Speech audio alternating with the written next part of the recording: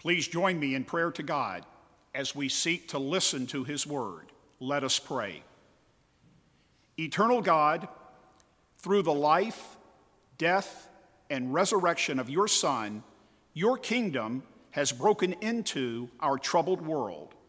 Help us now to hear your word and give us grace to respond in faithful obedience. Amen. Our Psalter reading this morning comes from Psalm 68, verses 1 through 10 and verses 32 through 35.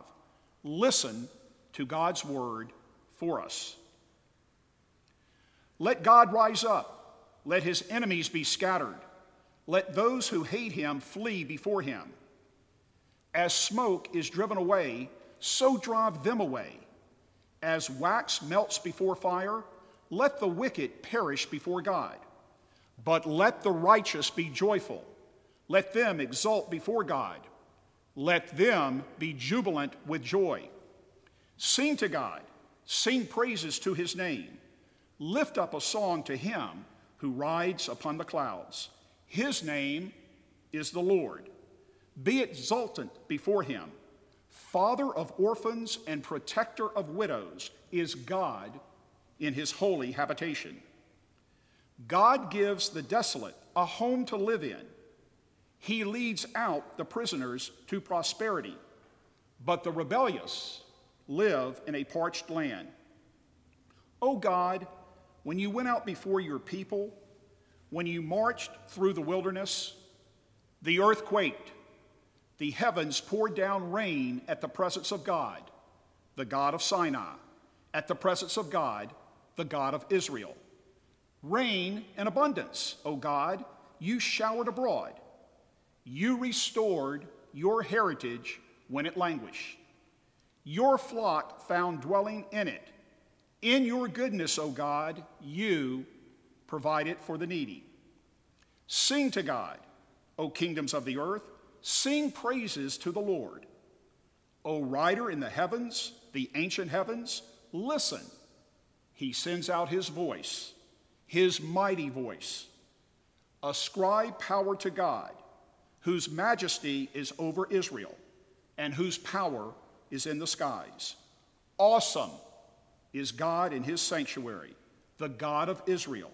He gives power and strength to his people. Blessed be God. The word of the Lord. Thanks be to God.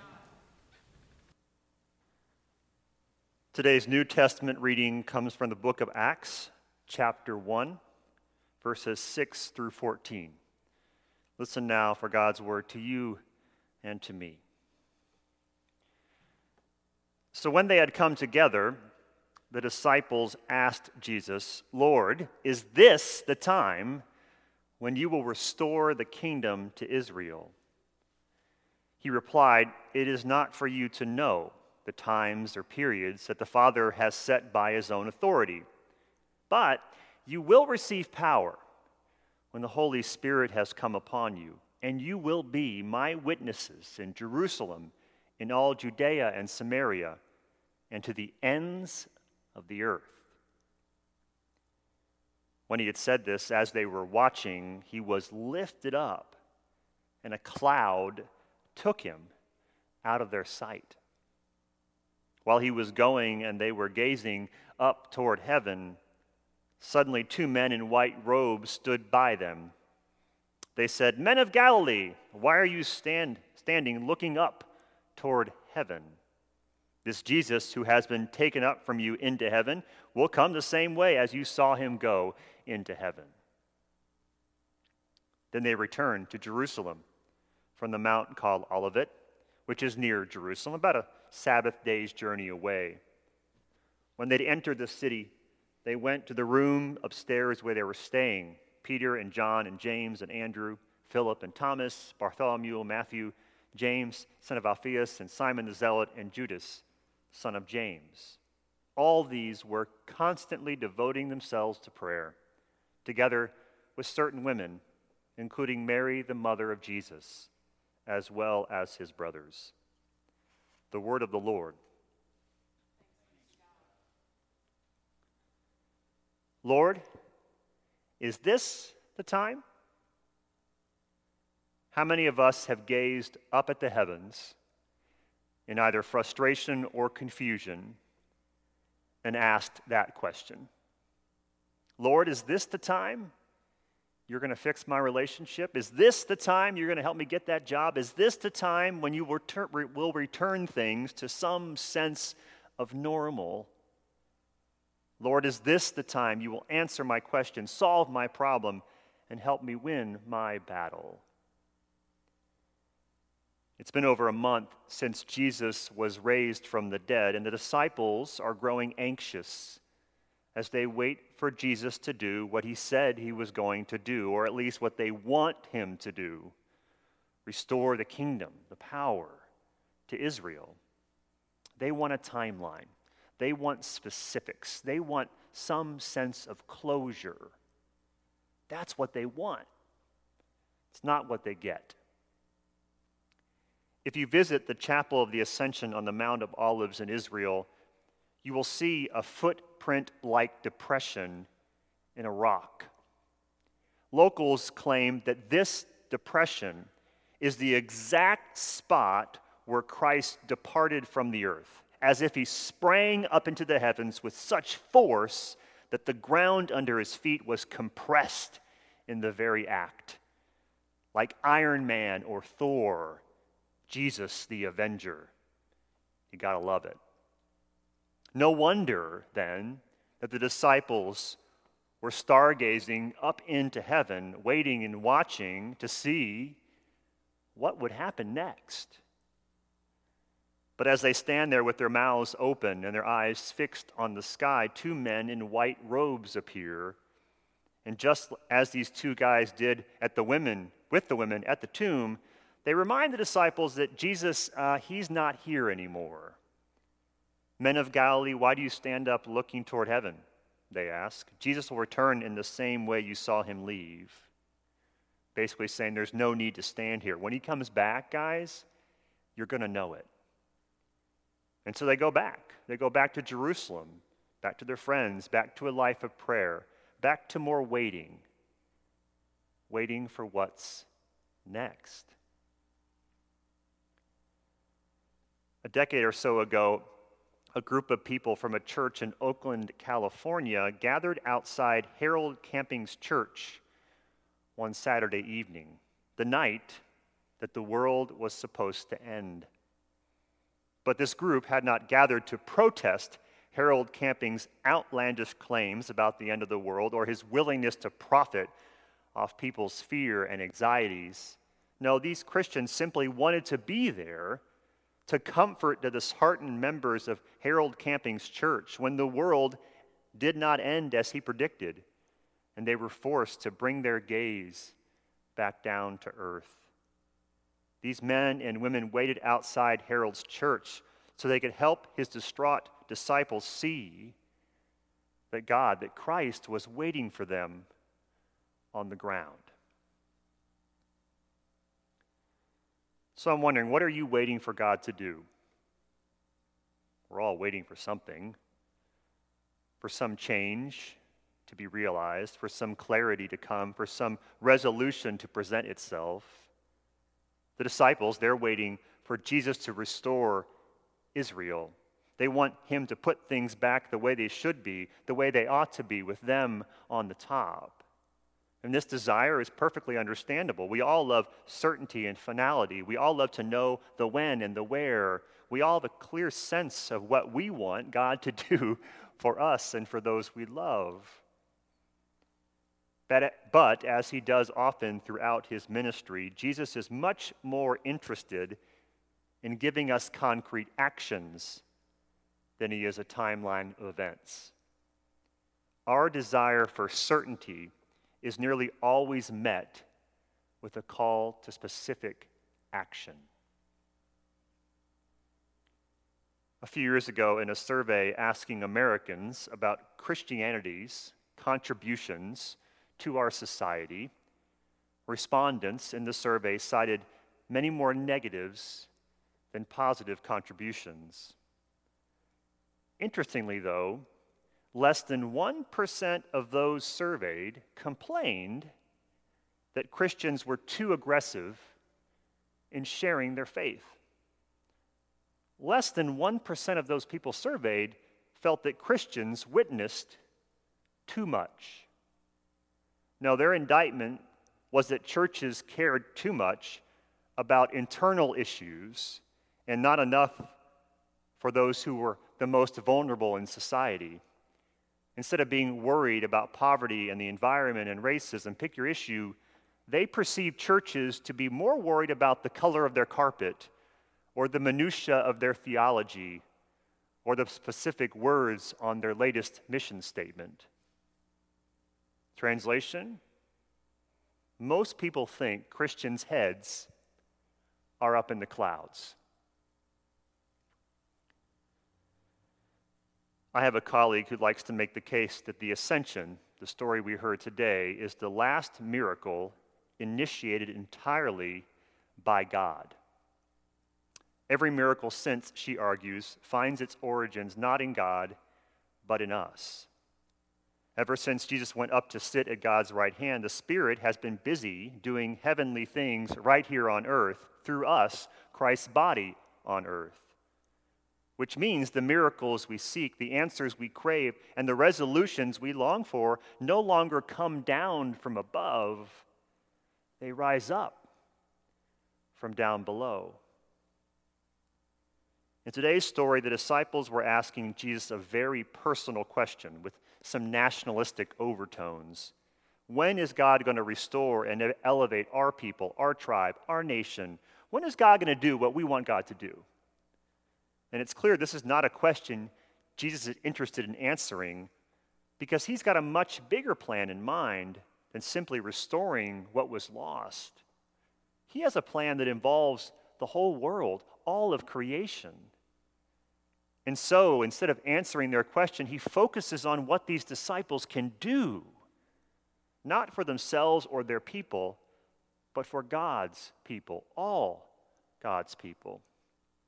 He's leaving them, true, but in time they will receive a gift of sorts, the Holy Spirit. And when the Spirit comes, they will be empowered to be the bearers of the good news to people and places they could not imagine were included in God's circle of care. Just as we heard last week in the passage from Acts, our primary task, it seems, again, as followers of Christ, is to simply witness to what God and Christ are doing to the ends of the earth. So what does that look like in real time? What's it look like to bring our heads from out of the clouds down onto earth? What does it look like to witness here and now? Well, it doesn't look like pretending we have all the answers. Newsflash, we don't. It also doesn't look like preserving our way of life, our way of understanding above and beyond everything else. To be Christ's witnesses, we have to take our head out of the clouds, and we have to see the world as it is, not as we want it to be. And this is not always easy. It can be painful and unpleasant and uncomfortable. But this work, this witnessing work, is the work we are empowered to do by God's very Spirit. Which means, I think, we are witnesses when we see the city we call our home as both a place of immense beauty and potential and a place full of inequality and injustice. We are witnesses when we are willing to see beyond party affiliation, to call out hypocrisy, even when it comes from our side of the aisle. We are witnesses when we allow ourselves to see the toll this pandemic has taken on our nursing homes, and what that tells us about how we care for and love the elderly among us. We are witnesses when we name the ongoing tragedy of racism that continues to claim the lives of too many young people like Ahmaud Arbery, and that, as we've learned, has put people of color squarely in the crosshairs of COVID-19. Just as it was for the disciples long ago, the answer to what's next, what's now, is always be God's witnesses. few years ago, I officiated a funeral where the deceased received military honors.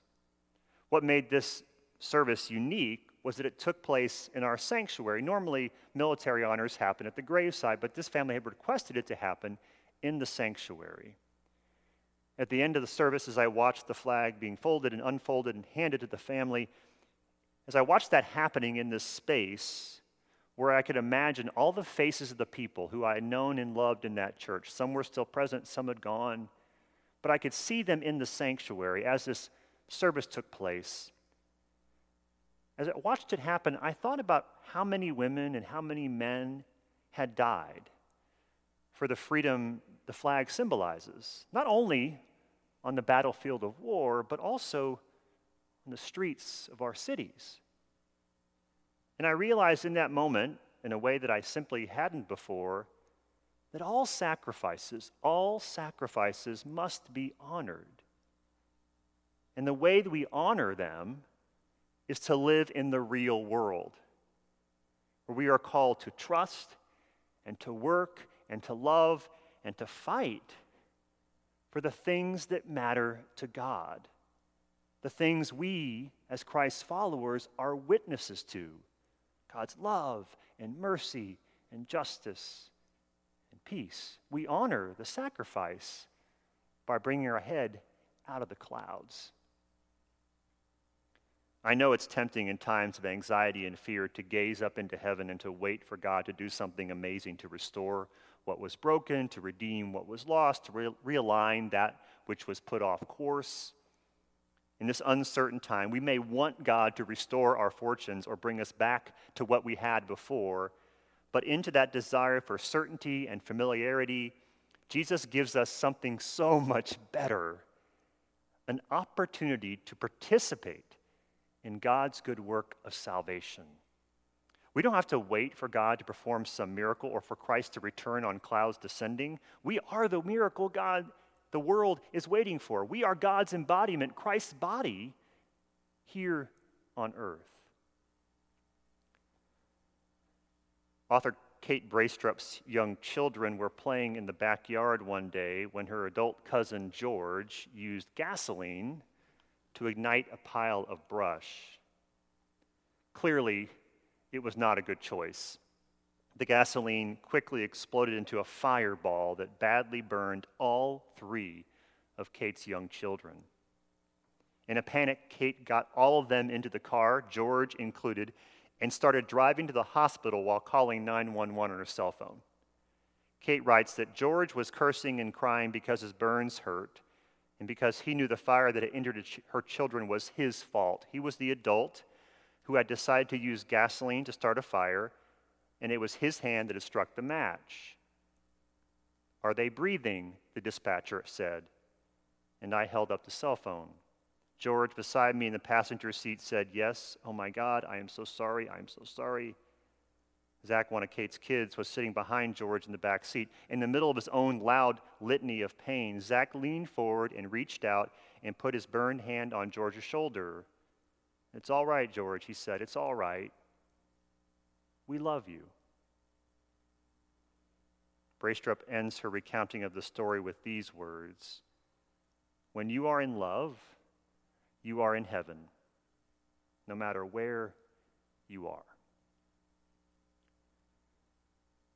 Until Christ returns the same way he departed, we are Christ's body here on earth, and as his body, we are called to continue his good work of looking into every situation and declaring with boldness what is possible with God. Because I believe what the world needs more right now than a return to normal is more and more people willing to testify, to witness to the power and the presence of God's love.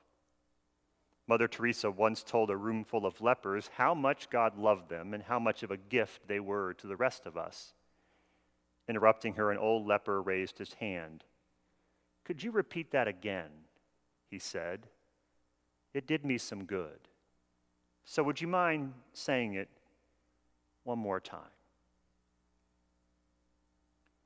Men and women of Galilee, why do you stand looking up toward heaven? Look down to earth so you can see all that God is doing in and through you.